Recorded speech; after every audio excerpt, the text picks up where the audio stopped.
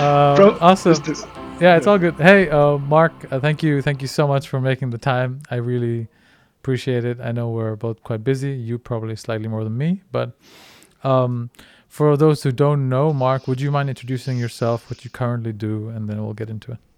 Certainly. Thanks for having me on, Geet. My name's Mark Durno. I'm the managing partner at Rockstar Agri-Food, which is an accelerator VC empowering food tech and agri-tech founders to drive some positive transformation in our food supply systems.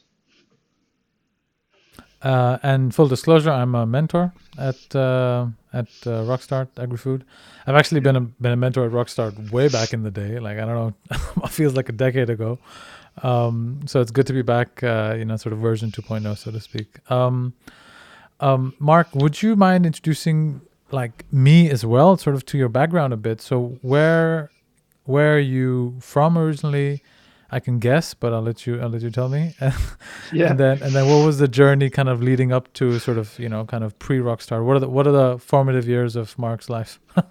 Yeah, okay, broad sweeps of my life. So I'm originally from the northeast of Scotland and a place called Aberdeenshire, and grew up farming there on our family farm, which is about 350 hectares, mixed production. So I grew up with livestock. We had chickens, we had arable production, but it was a What is that? What is that? convention. Arable? What is that? Arable is the production of crops. So, for example, Okay. barley. We produce barley for both the malting industry for whiskey, but also for feed, for inputs for livestock. Oilseed rape, wheat. We now do rye for the energy industry. So that says something strange about how we use land now as well. For anyway, side topic. So No, I but grew but I what do you grew mean? up. No, we can go on the side path and come back to it. Yeah, But so yeah. what is the rye for energy? Can we just talk about that for a second? Yeah, okay. So the background is I grew up on this farm, and on that farm, when I was a young boy growing up, we had like any given time of year would have between 15 and 30 different products that we're producing. So I would have like we had a dairy of about 100 cattle, we had beef cattle of a herd of about any time between 60 and 100 cows. We had some vegetables like turnips. We had all sorts of stuff, and there was like at any given time there were between 5 and 7 people working on the farm. Now fast forward 30 years to today, and the farm's basically got 1.5 full-time equivalent employees, and we're producing three or four main staples, which would be barley, both malting and feed barley, oilseed rape, wheat, and then last year we started with rye, which is basically used as a biomass input for anaerobic Ah, digestion and for the energy industry. And I was just making a rather flippant side comment on the fact that it's just strange to see how that land use has changed so dramatically in my lifetime. And the industry, the farming industry, the food industry has changed so dramatically in my relatively short lifetime. and So yeah, yeah. it's a very important point because actually I'm very interested in that. We've talked about it before, and we'll probably get into it later here. Um, Once people know your expertise a bit more.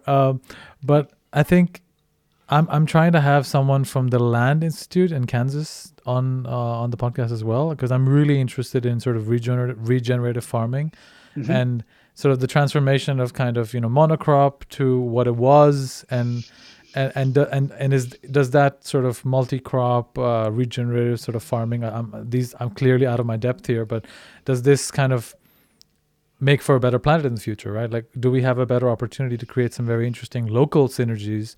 I'm also going to have a friend, actually, she's my neighbor. She's a PhD in food systems, lives a couple of floors above me in Copenhagen, to talk about sort of, food security and food systems as well, because I think this is such an important, integral part of our lives.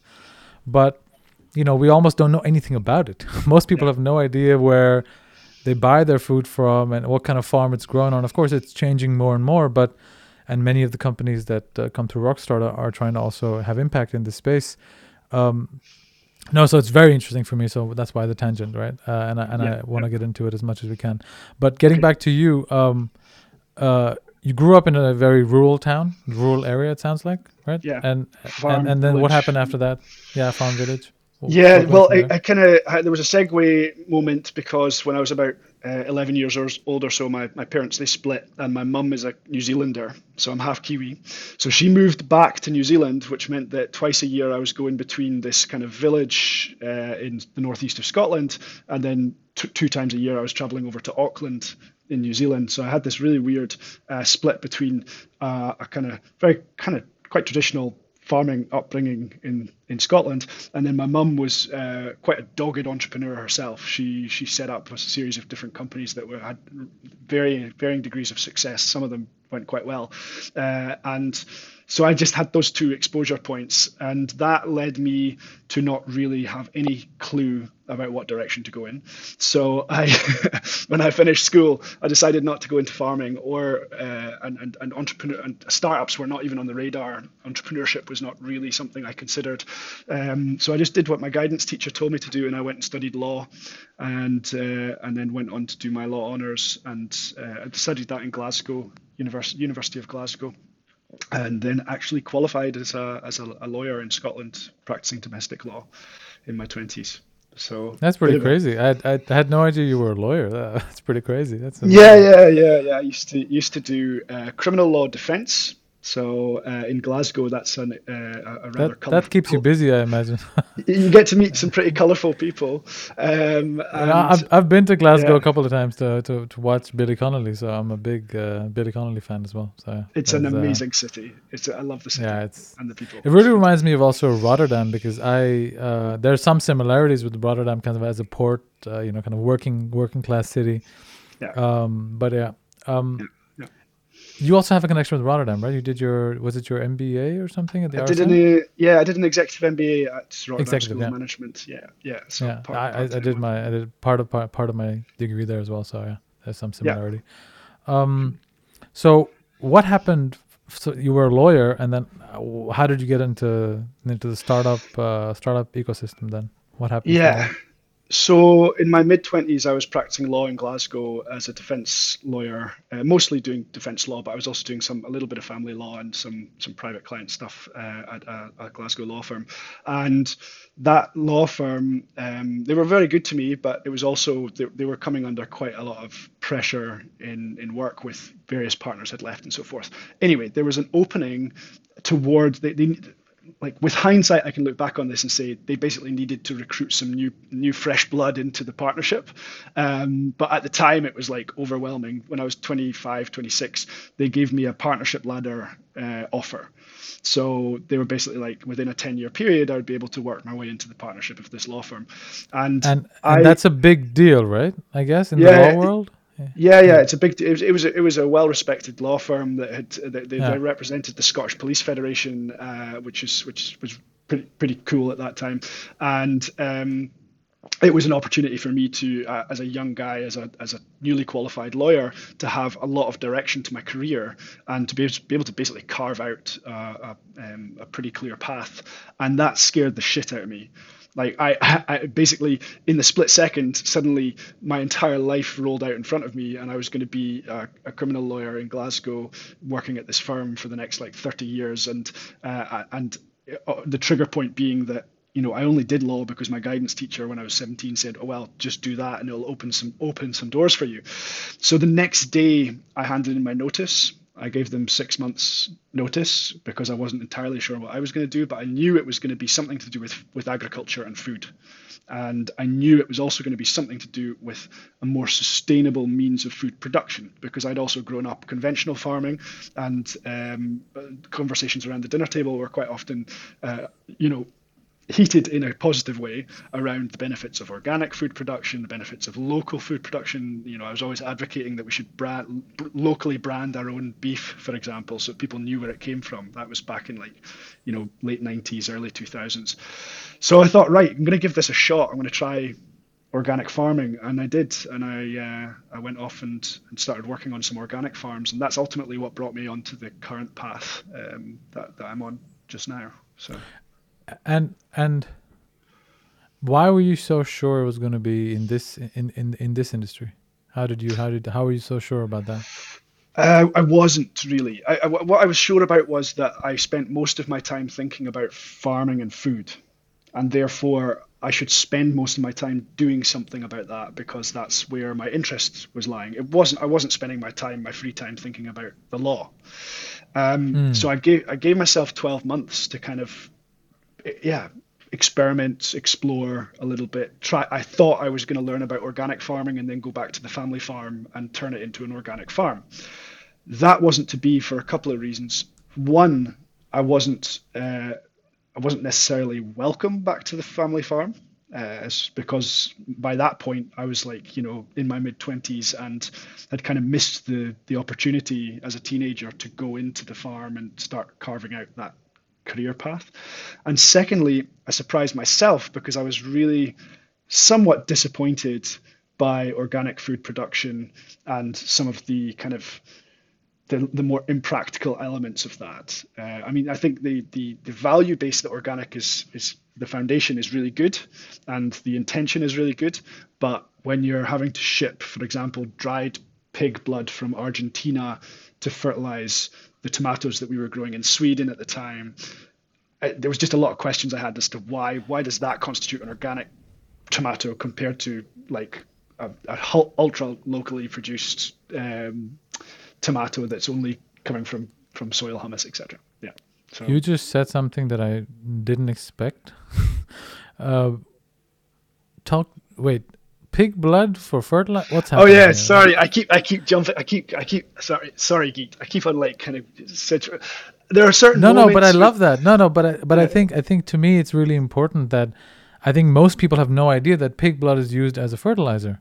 Like that's I yeah, think a yeah, very yeah. important point here. He I mean, and I think the whole vegan conversation goes out of the window here. Okay, wait a minute. You don't want to if you're having organic tomatoes, which is grown using pig blood fertilizer, for example, then like it's not really vegan, is it? Right? Like I mean, just as an example, I think my point is to um, why I wanted to have you on is already proving to be the best decision ever is because I think so much of this industry is just unknown to me and unknown to most people, right? So, um, this you said that you had some issue, or you said like organic is great, but you had some issues with it, and just double click on that for me. What Yes. do you see are the issues within organic, and what was your kind of personal, yeah, take and journey with that? So to give context, I was working in Sweden. So the organic body was KRAV, KRAV, and organic certification bodies have quite rightly got certain like parameters and regulations that you need to be able to tick as an organic producer to be able to use an organic label on your food. And that's more where the frustrations for me came from, is that some of them just don't make sense. It's not the fact that we were using pig hemoglobin as a fertilizer. I think actually utilizing the off products from livestock production, so using pig blood as fertilizer, which is really good for the soil, by the way, because it adds all sorts of nutrients back into the soil. It breaks it down, creates Amazing. nitrogen and stuff, and then you can grow food from it. Is a good thing. It was the fact that number one, that was probably coming from factory farms, so that's not really consistent with the value set of organic production. And number two, that was being shipped from Argentina. The bags that we were using were like South American. So I was like, whoa, slow down. Why are we shipping all of this from Argentina, from a totally different value set industry than what we're trying to achieve here? And then it was combined with other stuff. I mean, we had two greenhouses side by side, exactly the same growing techniques. One of them was on raised beds, and one of them had ground soil access. And the raised bed greenhouse, you're not allowed to call that organic, even though it's the same soil, because it doesn't have groundwater access. So we could only use organic stickers on the tomatoes from greenhouse A and not B. And I just thought, what a load of shit. This is just like, we're just jumping through bureaucratic hoops here. And I was triggered more to look for practical solutions for more circular and more transparent ways of food production. Because you said yourself, Geet, like there's so much unknown to how you produce food.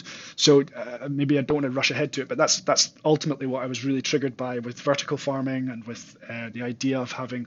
I got involved in Switzerland in a vertical farming company called Urban Farmers in 2010, which was I'm confident we were a first mover in Europe. It can't have been that hard if we weren't.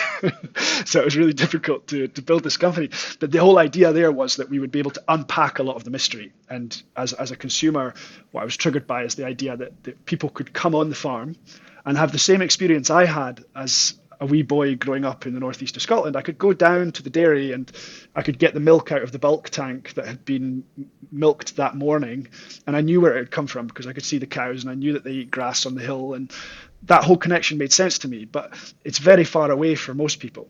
So I was really captivated by the idea that you can make a fully circular and fully transparent food production systems that would bring all of those fresh nutrients really close to the point of consumption, so that there's as little gap as possible. That was my trigger and my learning from the organic food So experience.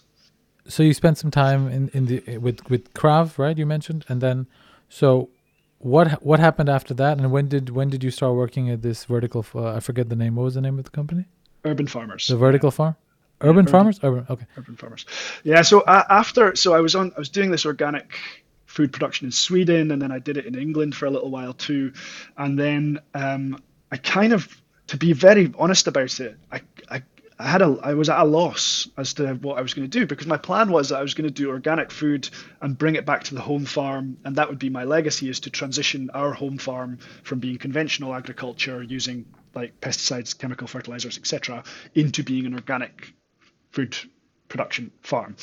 But that was no longer on the cards because I was told, well, you're not welcome to come back and do that. This was end of 2000. When was this? I guess 2010-ish kind of time, or 2009, end of 2009. And I kind of freaked and thought, well, I need to go back and do law because I don't know what to do here. So I signed up to do my law masters in Maastricht in the Netherlands. I was going to pivot into doing international law. I got an internship position at Eurojust, which was doing cross-border terrorism, anti-terrorism, on a kind of judicial cooperation level. And as a stopgap in between kind of finishing off my organic farming and starting with the law masters and the internship, etc., I took a job on a farm in Switzerland just for the winter so that I could go and ski beside doing some, like, looking after some cows and stuff. And that's where I met these two guys who were talking about starting this company that was, at the time, it wasn't called vertical farming. We were calling it urban farming. And the idea was you'd use aquaponic, which is the combination of fish and vegetables in symbiosis in a closed loop system to produce food. And that changed everything for me. Yeah. So what? Because there's a couple of things I want to talk about here. I've never seen an aquaponic setup, I guess. I don't know what you call it. Until I was at Amas interviewing Matt Orlando from Amas. He was on the podcast last year. Yeah. And he just said, "Oh, it's an aquaponic setup. Like it's like he's like it, like everybody knows what the fuck it is." And I was like, "So you Yeah, have you don't know, fish?" I was like, "You have fish and you have veggie. What's happening?" He's like, "Oh, they grow each other." I'm like, "What the fuck does that mean?" Could you tell us, and tell me what aquaponics is, and how does it actually work? Sort of. If Yeah. you could run us through that. Yeah, sure. Okay, without going into, because there's all sorts of different types of aquaponic application you can get, but the basic idea is that you have some level of symbiosis between fish, plants, and bacteria. And what's happening is when you're producing, when fish are swimming around and eating food and everything else, they're producing ammonia. Ammonium is coming out and it's making the water for them pretty toxic. They don't like that. They want that to be broken down and taken away. In the wild, that's fine because the tides do that, and seaweed basically, and all of the other organic matter that's growing in the oceans, is converting all of that alongside certain types of bacteria like Nitrosomonas and Nitrobacter into less harmful um, outcomes. So basically, you go from ammonia into nitrite and then into nitrate. That's the chemical transition that needs to happen. So there you've got your fish and your bacteria. They're kind of working together to make the water kind of safe for the fish. Now, usually that nitrate is just flushed away. But we know plants, especially vegetative plants, for like salads, anything that's growing green, they really like nitrate. That's what they need to grow. So if you take that nitrate and you give it to the plants, they strip the nitrate out, and what you're left with is water that can then be recirculated back to the fish again. So instead of what we do normally, if you decouple those systems, what you've got is a recirculating aquaculture system where you're having to flush like 90% of the water because it's the nitrate levels and everything else are getting too high for the fish. Or you've got a hydroponic system, which is a water-based production of food, like vegetables, like tomatoes. Most of the tomatoes you eat are based on hydroponic production.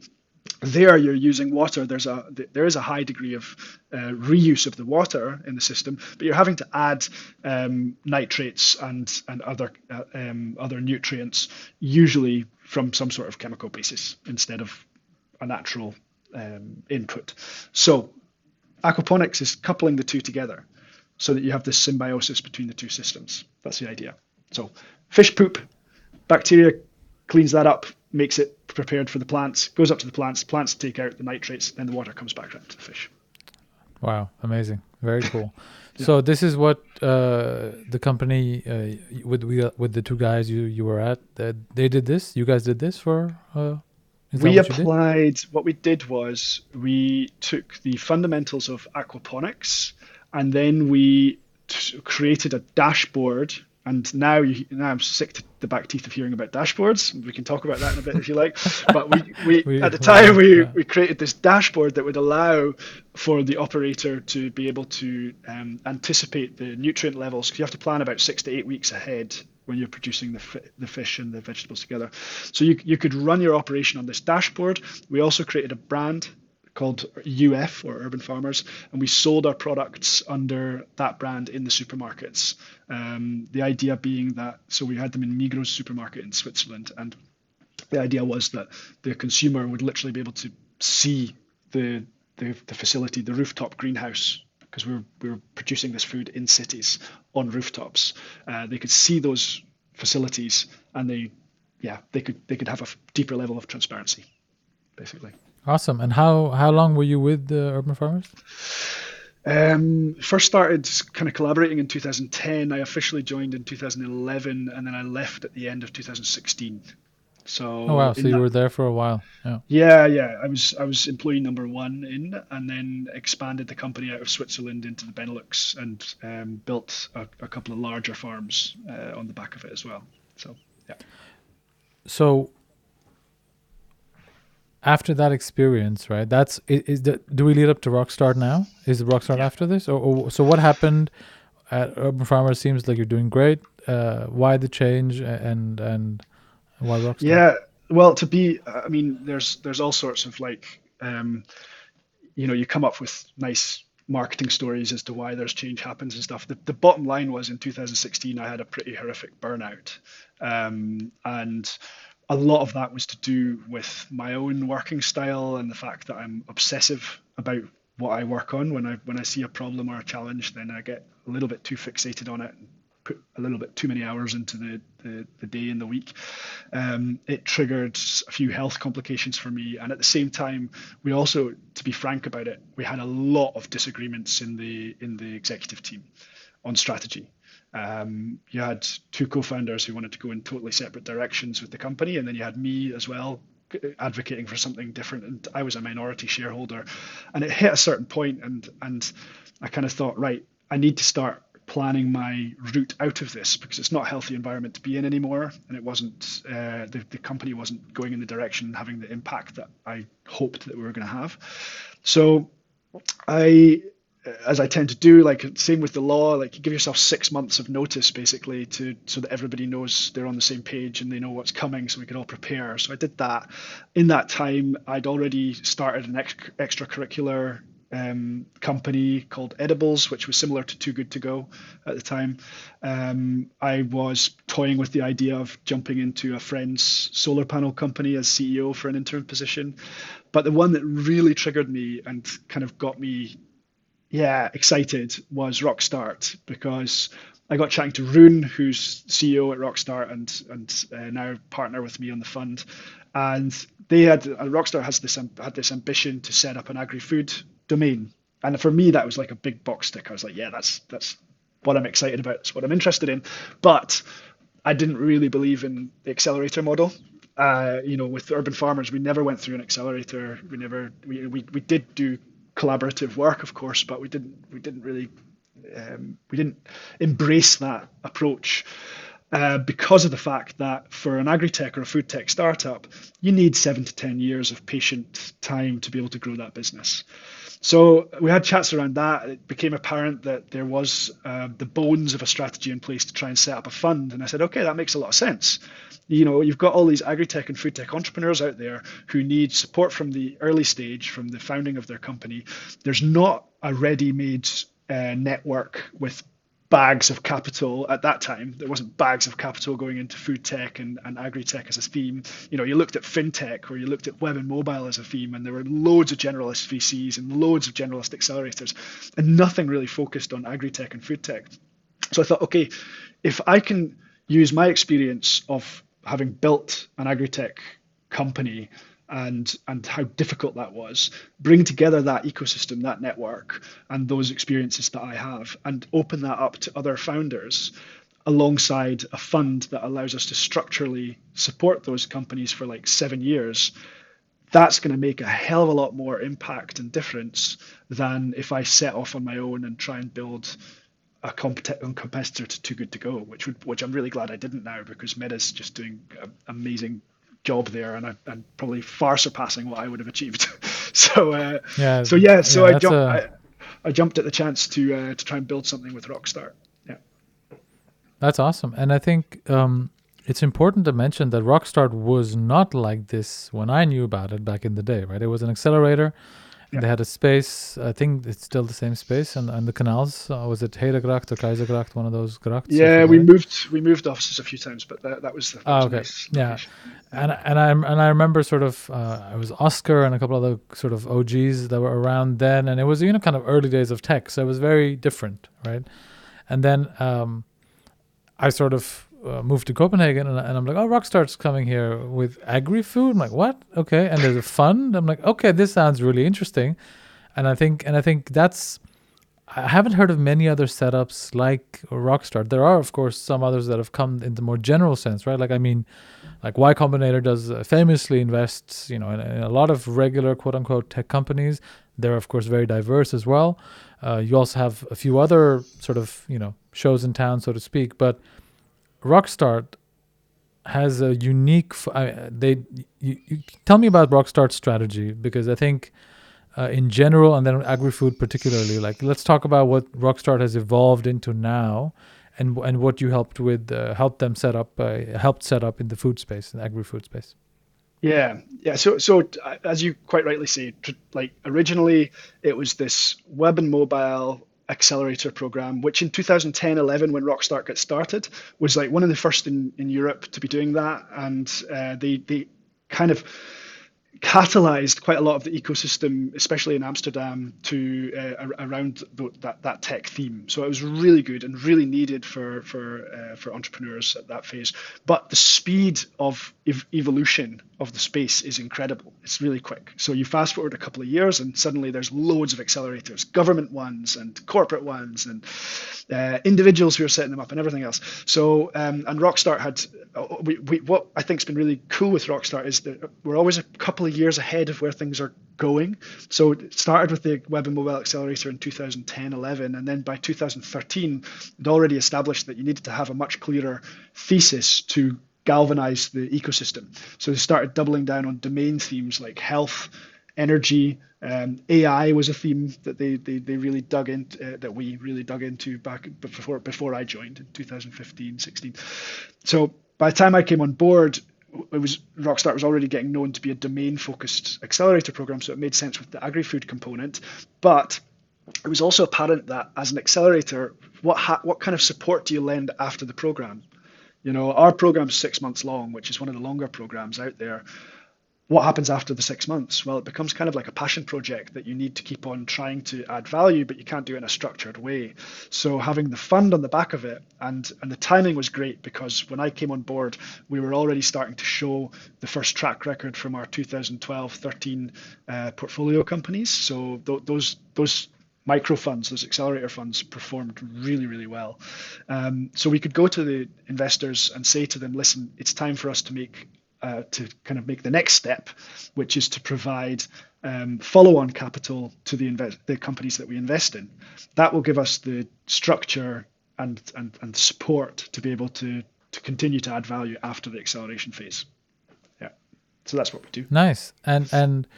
And so what has happened in the last couple of years now? When did you join, and when did it sort of crystallize into you being where you are today, the managing partner? Is that what it's called? Your position? Managing partner, yeah. So I Yeah. joined in 2017, and then that was the beginning of 2017. We were still hashing out a strategy for what the fund would look like. I joined under so I don't usually advertise this point, but seeing as you know, I know you geek, so I joined under a different role. So I joined as it was like what was the name of the role? It was like startup funding manager or something. My job was to go out, and I'd done successful fundraising in the past with urban farmers. So my job was to go out and try and get money from investors to make more accelerator programs. But I knew behind the scenes, I knew that this agri-food domain was coming, and I also knew that there was an ambition to try and build out a kind of ventures fund. So I sort of went into the job, and within 6 weeks, I'd already put down a kind of a strategy suggestion on how I might better spend my time. So I think in month 2, I pivoted from being this general startup funding person to being the agri-tech and food tech program director. I So think there's a lesson here, right? If you want a job within a company, just create it so that they kind of have to give it to you because you're like, okay, this is the guy that's doing it, so we might yeah, as well just let him run with it, well, that was the right? awesome thing. That is the awesome thing at Rockstart is that if you can show that you're going to add value to the ecosystem and to the entrepreneurs that we're working with, then we'll create it. That's the idea. So I did that, kind of created the role a bit for myself, and then started working with Rune quite seriously on what the fund would look like in kind of mid 2017, and then we started properly fundraising beginning of 2018, and then we closed up. The first And close on the fund was middle of July 2019. Yeah. okay, and why Copenhagen? Why not just stay in Amsterdam? So my experience and network was mostly Dutch based. It was predominantly the Netherlands because that's where we'd expanded out urban farmers. And obviously, the Netherlands is really good when it comes to precision agriculture, to anything connected to the greenhouse. You've got Wageningen University there, so you've got a lot of really impressive IP and skill sets that are coming out. But on a gastronomic side, it's not as strong in the Netherlands. So we were taking a look around. Hell no. Hell no. It's getting better. To be honest, it's getting better, but it's not as good as Copenhagen. But go on, sorry. Yeah, exactly. So when we were designing what the ecosystem should look like, what we wanted to pull together, we wanted to make sure that we basically wanted to stand out as having a really strong footprint in not just in one location, so European wide, so it could be a bit more international. Denmark at the time, and still does, stand out with two things. One is the gastro scene is awesome. I mean, you mentioned Matt Orlando. I mean, what they do at Mass is really good, but obviously Noma and the whole new Nordic cuisine triggered so many talented chefs, sommelier, restaurants, exciting stuff happening in that space. Then you've got the general tech community in Copenhagen is really strong. I mean, you've got some super cool companies that have spun out of the Danish ecosystem, like Just Eat, for example. In more recent terms, we've had Pecan. We've got some really cool stories, and that always galvanizes a lot of support and enthusiasm for new founders coming into the tech scene. And then, so we thought, right, couple that with the Danish ecosystem, the Dutch ecosystem. So then we've got Benelux and the Nordics. That's quite an impressive footprint, and two really strong ecosystems, both from the food side because it complements each other. We wanted this. We had this ambition that we would be able to have a very holistic view on the food system as a whole. So it goes from soil to the gut. So on the food side, it complements one another. On the tech side, because you've got from an academic perspective, Wageningen and Aarhus University, but you've also got a lot of really impressive tech companies that have come out. And then finally, box tick number three was from the corporate side. You've got some really impressive corporate partners that we could bring in to as potential customer routes for the portfolio companies. So that's what triggered us. And then I mean, a separate part to this story as well is that we had some really fruitful conversations with Vækstfonden, the Danish Growth Fund, who really they co-created a lot of the structure with us along the road as well. So that was a massive help when we were setting things up too. So. Yeah, well, and I know what Vækstfonden is, but for the sake of the public, what is Vækstfonden? Because it's a very unique setup, right? Would you mind talking a bit about what they are? And yes. I know I'm going to have someone from there on. Maybe you can recommend somebody I should have on, but I'd love to learn what Vækstfonden is. Thanks. Sure, they are the sovereign wealth fund of Denmark. So they basically oversee quite a lot of the taxpayers' investment money, and over the years they've been super innovative about how they do that, investing in both public and private markets. At the moment, it's really smart in my opinion. They've centralized a lot of the funding that comes in through Vækstfonden, so the tax money that's going to be invested goes through Vækstfonden. It's then 60% of that is going towards kind of soft and development loans and so forth, and then 40% of that goes to more hard capital allocations like fund-to-fund investments like us. And their whole point is to try and catalyze opportunities for Denmark and make sure that those Danish tax kroners are well spent and multiply at the same time as creating a really strong and robust infrastructure for Denmark. And food and agriculture is really quite central to their strategy too. So, yes. Yeah, awesome. Thanks for that. Talking about the other end of the spectrum, so to speak, what are the kind of startups that have applied and have been part of the program in Rockstart? And then the next question would be sort of who should apply. So could you just talk a bit about the kind of batches you've had so far, and what are the kind of startups that you're seeing? Sure. So since I'll start with the thesis of how we look at it. So as I mentioned, we look at the food system holistically, so soil to gut, because we believe of the importance of having an integrated and connected food supply system as opposed to a fragmented food supply chain, which is heavily inefficient. Since 2019, we've invested in 20 startups, 20, and we do that. Busy. We've been busy, man. Yeah, last year we were in the top 4 most active agri-food investments VCs in the world, which is really cool. Amazing. Like, super happy. And of course, I can see it from my end, but I can only imagine it must be really crazy with everything else that happens, right? So congrats on that. That's great. Yeah, it just makes it really hard to find a couple hours to do the podcast. So sorry for that. Like the agenda, all good. We made it happen.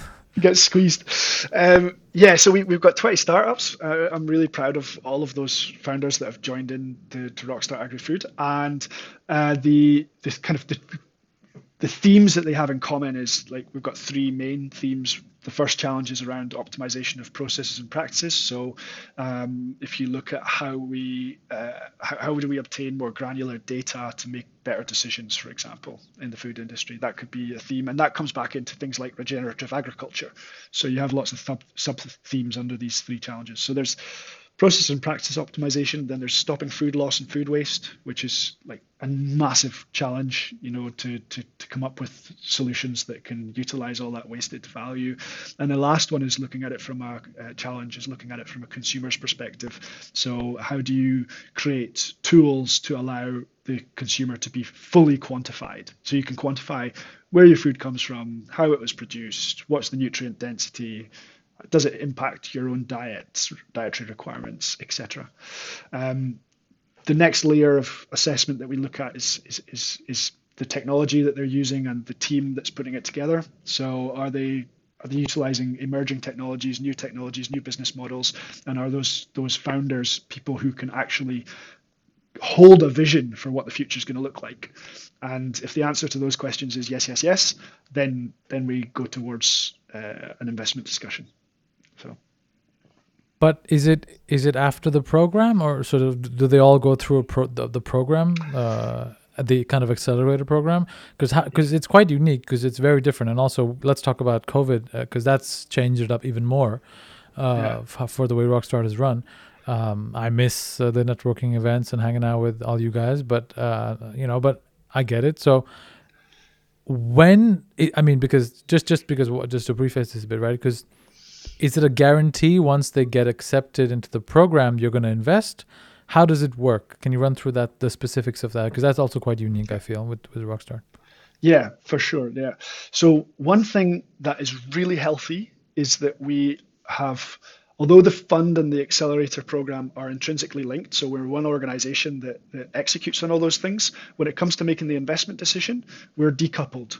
So I am the fund manager, and I am looking at a startup, and I'm saying, right, can our accelerator program add value to this company? Because if it can't, then I'm just throwing money down the drain. It's not, my job is to also make returns for our investors. So it's a really healthy discussion that we have internally where we're like, right, oh, how exactly are we going to help these entrepreneurs to be able to scale their company in a shorter period of time and add all of that value. So that's the first conversation that happens. If we agree that we do have the right network and the right mentors like yourself, Geet, to be able to help the companies, then we will make the initial investment is just before we go into the accelerator. So once we make that first investment, they're part of the portfolio. We will co-invest up to 50% in the next round. So within reason, And if it just to takes, yeah, and just yeah, to understand sort of the first investment, is there like a cap on it? Is it like I don't know, whatever YC does 125? There's many people have different numbers. Is there like a specific amount you put in? yeah, it's standard 100,000 euros. We do 100,000 Okay. euros. 65,000 euros is the current cost for the program. So that's a Hmm. half year program. And that's why we have to be really sure, okay, that 65,000 euros is going to be well spent and create value for the company, in turn creating value for the fund, which is where the healthy conversation comes in. After that, I mean, we've got I can't say the final close amount yet because the press release hasn't gone out yet, but I can say that we've surpassed our target of 20 million. So after, this is scoop, Geet, after the initial investment of the 100,000 euros, we can co-invest up to 50% of the next round. And we can And I think continue to co-invest thereafter also. yeah, Yeah. and but you don't lead, right? Like that's No, one of the important parts here. Yeah, I no, think yeah, go on. no, go ahead. Yeah. No, my question was because I think it's more about I think in the sort of world of startups, right? There's this sort of misconception that okay, once you've got some investment, you're like a success. There's no guarantees of anything, right? And I think you know this better than most. Um, you can sort of be doing some great stuff, but there's no guarantee of success. And I think what I like about what Rockstar does also with the follow-on investment is that you don't lead, and I think that's a very important. It's a small distinction, but it's a Yeah. big one. I think because it does show that the entrepreneurs have to go out there themselves and kind of secure a lead investor, because you know them, they know you. It'd be very easy to lead, but I think you don't do that. And why? Why have you decided not to lead? A multitude of reasons. You touched on some of them just now. So first and foremost, it's written on the wall. When we ever get back into the office, I'll see it again, but you can see it on our website in the time being. Founder focused at all times. Now, it's really hard to be founder focused when you're negotiating a term sheet for a follow on round, because how do you put the founder's best interests at heart? You can do it, but invariably you're going to come up with situations where you go, well, I need to represent my LPs, and it would actually be better if we brought in this clause in a different way, etc. So we by going in as a co-investor and allowing the founder to go out and find a lead, number one, that they're happy with, that's a lead investor that they feel is somebody they want to bring onto the cap table. Number two, that they then enter into a negotiation with that lead investor. We can be a supporting role as opposed to going in and actually negotiating like at the forefront of the discussion. That's a big reason for it, to be honest. The second is that we are not soft funding. So that means that the market needs to decide on valuations, on the quality of the technology that's coming through. We don't want to manipulate our portfolio into looking as though it's really good on paper when actually the market is going to be dictating something else. So we safeguard ourselves by being a co-investor and having another lead investor come in, because we're not setting crazy terms to be able to say, oh yeah, we had a 10x uptick in the last 6 months with this one company. Well, how do you defend that? It becomes a whole auditing question that we really would rather not have to answer in the first place, because then the market's deciding. So those are the main reasons. I would also say as a last one, like just to be humble and realistic about it, it's not our expertise to set valuations to be a VC. We grew up as an accelerator. We grew up with the kind of early stage founder focus at heart, and we want to keep that DNA close to what we do. And on that note, you also attract and bring together a pretty good network of venture capitalists from all over the world, right? Can you talk a little bit about that ecosystem and how has that evolved as well? Yeah, with the Rockstart focus, I mean, yeah. Yeah, so of course, we're not completely hands off. We want to help our portfolio companies to find strong syndication partners that can tie together around where we co-invest, and we use that capital that's available. And in order to do that, of course, we also pull in both industry specific VCs, so that those are specialists that understand the space, but also some general, like, this is the great thing about having Rockstart's wider network, is that I can also call on some of the generalist VCs who are interested to come in and start learning about agri-tech and food tech and taking a role, or maybe they've got a specialism in like SaaS products, so we can bring them into the syndication. And that's a big part of what we do too. So during the program, we're always, you mentioned it, Geet, we'd normally have in-person meetups, which are really cool, and I miss them too. Now we do it all online, but the idea is to try and open up that network. And sorry, I'll take 2 steps back on the answer, because we've got the general ecosystem, but we also, when we set out to fundraise, we did so with a very clear strategy in mind, that we wanted to have all phases of the capital pathway covered in our LP base in the fund. So that means that in the fund, we've got angel investors who can put down €50,000 tickets, but we've also got family offices, we've got corporate VCs in there, we've got venture capitalists, we've got growth investors and institutional investors who can do anything up to 50 or €100 million tickets. And the idea is that we create that capital pathway early on for these founders, so that they know who to go to in 4 or 5 years' time when they need to raise a bigger round of investment. It's quite often the stumbling block for a lot of companies is that they just don't know who to call once they move into that new phase. Yeah. And just to be clear, that's in the Rockstart fund as your LPs. You have this variety of capital. Is that what you mean? Yeah. Okay. We've got, and then you also have the ecosystem. You bring together sort of investor days and things like that. You organize where the startups can pitch to investors, right? You do both. We do both. Yeah, we do both. Okay, cool. Yeah. I think that's one of the reasons why it's quite a unique setup. And I think this is kind of you're not saying this, I am. I think most venture capitalists should stop doing what they're doing, because they're wasting a lot of people's times by just copy pasting strategies, right? Like, and I think it's great. It's the industry. It's capitalism. Awesome.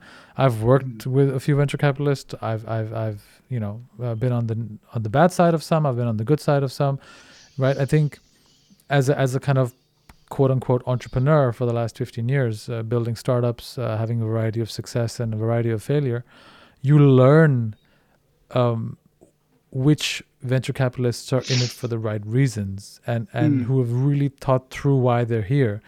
And it's very rare that those people, those kinds of VCs and investors, kind of do the wrong things, right? It doesn't mean that they're going to be successful or fail. No one's ever going to hit 100 every time. but it's about the intention and the long-term thinking and how much you've put into it versus I'm going to copy so and so strategy, and because I have a good network, because I worked in a bank for X amount of years and I Mm. have access to a lot of capital, I'm going to set up a fund and put up a website and bring in a bunch of Patagonia vests and kind of go to work. Yeah. That is, and that, a lot of that exists, and unfortunately for entrepreneurs, a lot of entrepreneurs and for the LPs of these funds, right? A lot of entrepreneurs um, end up with these people, and I mean, because I don't take money from venture capitalists, and I haven't done that for many years. I don't give a shit. I'll just say it as I see it. Yeah. And I think um, there is an opportunity for the right kind of money, the right kind of venture capitalists to really make a killing by sort of just focusing and by having a strategy which is, you know, intrinsically their own, right? And I think LPs, good LPs, see that, but not all of them do, right? And I think why I'm proud to be a mentor at Rockstar and proud to sort of help and support in any way that I can, is because I do see the thinking that you and Huna and the team have put into it, and I can stand by that. It doesn't feel like we're doing this to look cool, or this is it's actually to solve real problems which are very hard, support entrepreneurs who are going through a tough time, and give them a little bit of support. That's it, because they're solving big issues. And I think why I we've talked about this, right? Why I'm also very interested in this industry now is that I miss meeting entrepreneurs like that in sort of the regular tech world, Mm. right? It's just like, okay, we're gonna build an app that's gonna be massive. It's gonna have X million downloads or X million ARR, MRR. I'm like, yeah. What are you fucking solving? Like, what are you actually doing, Yeah. right? And there's a place for that. The world is big enough. The markets are big enough. You can do a lot. I just find it way more inspiring, way more exciting, and way more value add to the world and to the bottom line when you can sort of do things like this, right? And I think it's just that's why I'm excited to sort of just be part of it. And um, you know, Yeah. there's a lot of opportunity here. Anyway, um, Thanks, man. what I think now. Take that as a huge compliment. So thank you. That's nice to You're hear. most welcome. I think you guys are doing a great job, and I know it hasn't been easy, and I know it's an uphill battle, sort of doing something new, and that's why also I relate to sort of the entrepreneurial journey a lot, right? With the sort of this is a very new industry, right? Now Yeah. let's pivot to the industry a bit. So much has happened in agri-food tech in the last, I don't know, half a decade, just half a decade, right? 5 years, Yeah. maybe even the last 3 4 years. Yeah. Run me through what has happened high level, and where do you see the big trends currently in the industry? Yes. Gosh, yeah, it's really like ramped up speed in the last, even And, in the and you last can and you can 24 choose. months. Sorry to interrupt you, but you can choose which angle you want to pick. I want the unfiltered Mark Durno perspective. Right? That's the whole idea. I don't care which angle you go with, but just what is on top of mind for you. Yeah, sure. So, having been an entrepreneur in the space, and like as I said earlier, the thing that really triggered me with Rockstar and get involved and create these pathways for entrepreneurs was the fact that back in even 2014, 15, not many investors or market partners really gave a shit about what we were doing. Like we would rock up to if we got a meeting, we would rock up and talk about being an agri-tech startup focused on, at the time called urban farming, but vertical farming. And there was no vocabulary. There was no, even things like everybody knows what alternative proteins are now, but reverse 24 months ago, and that was only just starting to be an emerging topic. A lot of the corporate partners that we had weren't really taking it that seriously. It's only the trigger of Beyond Meat going and doing that amazing IPO that they did that suddenly everybody sat up and gone, holy cow, this is actually going somewhere, and there's a transition to happen here. So I think that experience of seeing it where it was not really, I just feel, I think, let me phrase it differently. It's becoming like, because of the alternative proteins buzz that's coming through, it's almost like, and also delivery, last mile delivery was a really hard nut to crack, which a lot of companies are doing a really good job of now. You start to see like e-grocery starting to be a year ago it was about whether or not you could do local fulfillment. Today it's about whether you can do fulfillment in under 1 hour in cities like London and places like that. So the the ambitions got higher, the attractiveness or the speed of adoption is also got higher. But a lot of it also has to do with some of these darlings of the food industry world, like Beyond Meat, like Impossible Foods, who are really carving out a route for many more entrepreneurs to come in. It also leaves a lot of space for bullshit, though. Like there's a lot of that out Yeah. there. Not to be negative, but there's a lot No, of no. stuff that's just buzz, basically, that wasn't there 2 years ago. Yeah. And I don't, and you don't have to answer this, Mark, if this is out of your purview. But Mm. do you actually think that the stuff that Beyond Meat and Impossible Foods makes is actually healthy? Is it actually something which, because I think I've seen, and you're not a scientist or researcher, so I No. don't Yeah. expect an answer on the details of it.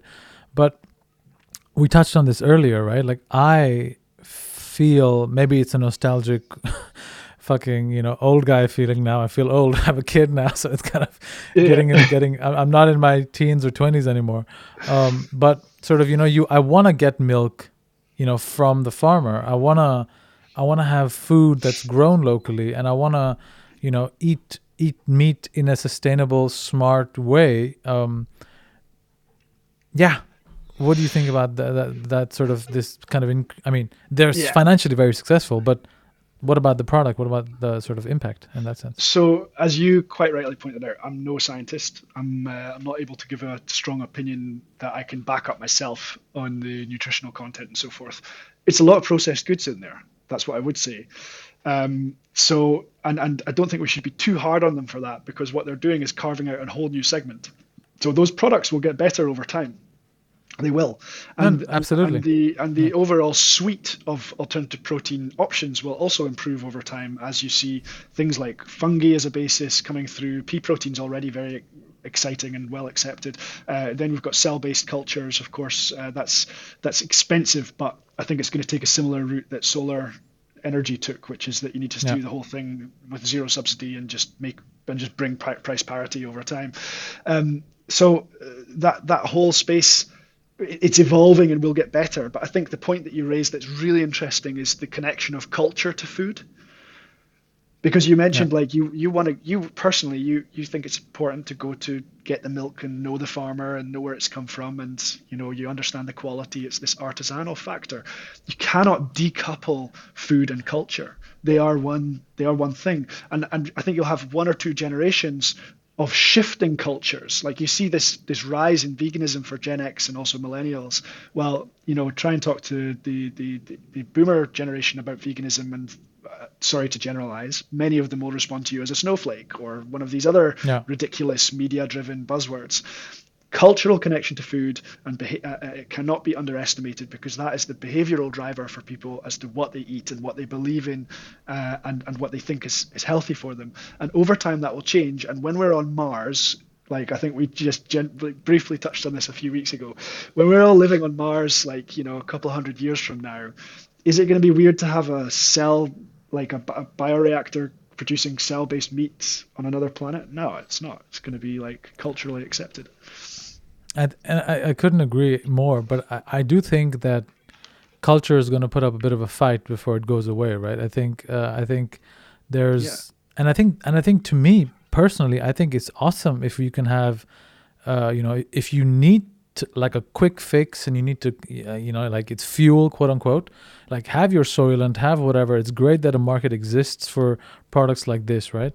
And it's only going to get better and more nutritious and more healthy. But I also, a part of me also feels I looked at some stuff online, in general, because I'm very interested in this space around sort of the overall positive impact on sort of soil health, as well as sort of nutrition value, as well as Yeah. sort of greenhouse gases, all of those things with regenerative agriculture, right? And that if we could figure out a way to actually do it, it would be amazing for everybody in every Yeah. sense of the word. Now, again, I don't know the specifics. I'm not a. I want to have the experts on to talk about what's actually happening and what are the positives and negatives. But to me, I feel, this is why startups and the sort of industry are so awesome. You can have it all. You Mm. can have the opportunity to have, locally grown products, produce, everything. as well as sort of have the ultra modern scientific cutting edge molecular biology in your food. You can have both, and I Yeah. think it's we're gonna go through revolutions to get there, I imagine. But I think it's exciting times. I think there's so much happening in this space, and that's why it's super exciting to sort of be Yeah. involved a little bit. Yeah, I mean, the exciting thing with food is that first of all, we all need it. Like, it's something you can yeah, relate to because you have it at least 3 times a day if you're lucky. It's also by the basis of what we eat and how we produce it. It's forecasting what kind of world do we want to live on in the future. What level of biodiversity do you want to have around you? Do you want to just be eating meat from a bioreactor and using it as a source of fuel and going out? And what's the driver then? Or do you want to have a situation where our soils are healthy and we've got an abundance of microbacteria working in there to help with carbon sequestration? And you've got more than 4 livestock varieties in Europe that kind of make up 95% of the livestock biomass. It's like there's only a few animals that actually exist on the planet at large.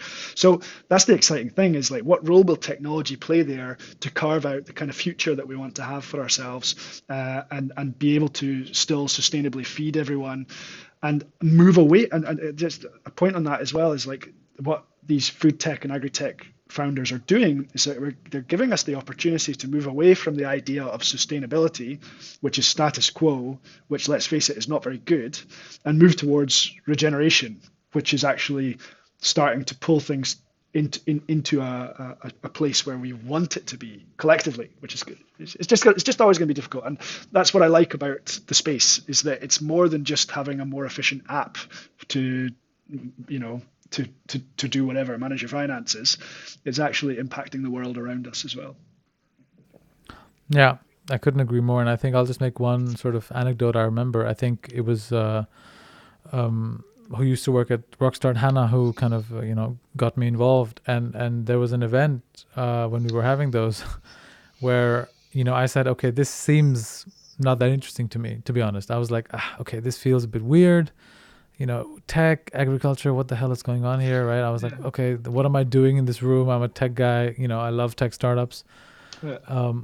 And I think it was either I forget the name of the company right now. Oh God, I feel so embarrassed. They just raised a lot of money. Of what the fuck? One of our The chip companies. on a lab. Oh, Yeah, one of your companies. Norditect. Norditech, Norditect. exactly. Fuck. I'm Yeah. so sorry, guys. The founders are Indians. They're gonna hate me. But Norditech.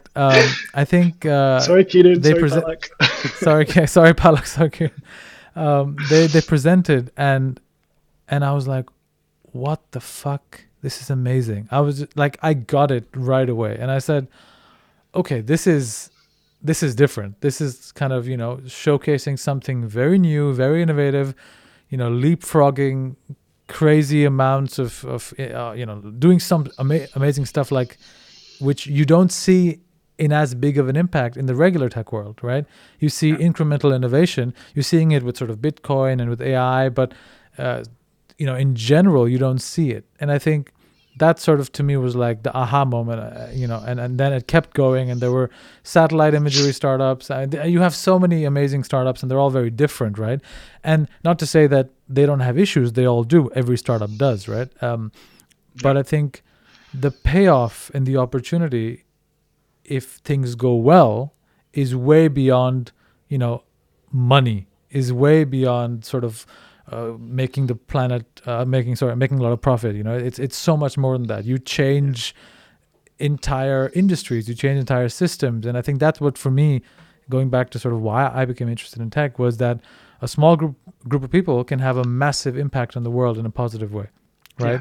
Like, Yeah. there's a lot of groups of people that have negative impact in massive ways, right? And I think technology and startups is one of the few tested, proven methods of saying, go in there with nothing, you come up with an idea, you come up with a method, you come up with something new, you create it.